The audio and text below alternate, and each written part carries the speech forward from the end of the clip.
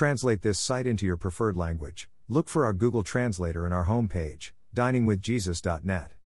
Traduce este sitio en tu idioma preferido. Busca nuestro traductor de Google en nuestra página de inicio va, diningwithjesus.net. Pastor Chris White says to all of you, hello my friends. May the Lord bless you today. Hola mis amigos. Que el Señor los bendiga. Historically speaking, Magog was a grandson of Noah, Genesis 10:2. The descendants of Magog settled to the far north of Israel, likely in Europe and northern Asia, Ezekiel 38:2. Magog seems to be used to refer to northern barbarians in general, but likely also has a connection to Magog the person. The people of Magog are described as skilled warriors, Ezekiel 38:15, 39-3-9. Gog and Magog appear in Ezekiel 38, 39 and in Revelation 27-8. While these two passages use the same names, a close study of Scripture clearly demonstrates they do not refer to the same people and events. The events are separated by at least 1,000 years. In Ezekiel's prophecy, Gog will be the leader of a great army that attacks the land of Israel, which is peaceful and unsuspecting at the time, Ezekiel 38:11. Gog is described as of the land of Magog, the prince of Rush, Meshech, and Tubal, Ezekiel 38:2-3. When will Ezekiel's battle of Gog and Magog occur? There are a couple of theories.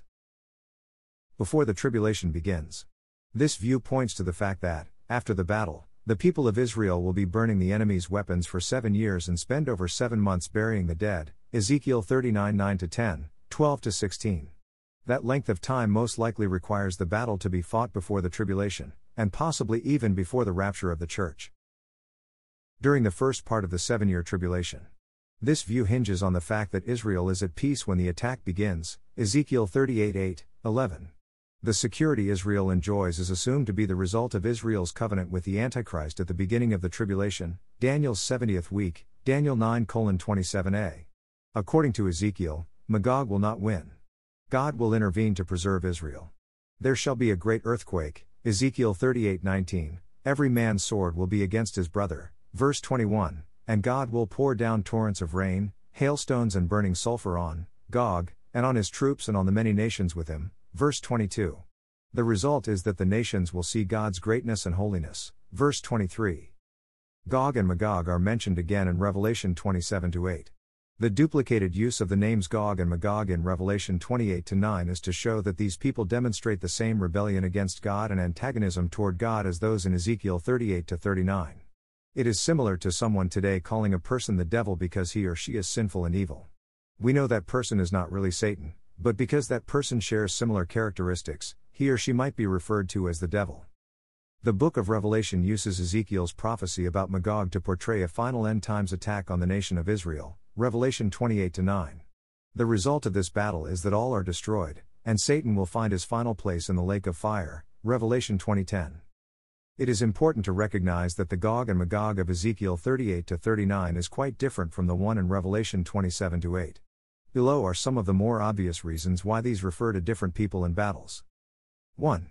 In the battle of Ezekiel 38-39, the armies come primarily from the north and involve only a few nations of the earth, Ezekiel 38:6, 15, 39-2. The battle in Revelation 27-9 will involve all nations, so armies will come from all directions, not just from the north. 2. There is no mention of Satan in the context of Ezekiel 38-39. In Revelation 27 the context clearly places the battle at the end of the millennium with Satan as the primary character. 3. Ezekiel 39:11-12 states that the dead will be buried for 7 months. There would be no need to bury the dead if the battle in Ezekiel 38-39 is the one described in Revelation 28-9, for immediately following Revelation 28-9 is the Great White Throne Judgment, 20:11-15, and then the present heaven and earth are destroyed, replaced by a new heaven and earth, Revelation 21:1. There obviously will be a need to bury the dead if the battle takes place before or in the early part of the tribulation, for the land of Israel will be occupied for another 1,000 years, the length of the millennial kingdom, Revelation 24-6. 4. The battle in Ezekiel 38-39 is used by God to bring Israel back to him, Ezekiel 39:21-29. In Revelation 20, Israel has been faithful to God for 1,000 years, the millennial kingdom. Those in Revelation 27-10 who are rebellious are destroyed without any more opportunity for repentance. Thank you to Got Questions. Copyright 2002 to 2022 Got Questions Ministries. All rights reserved.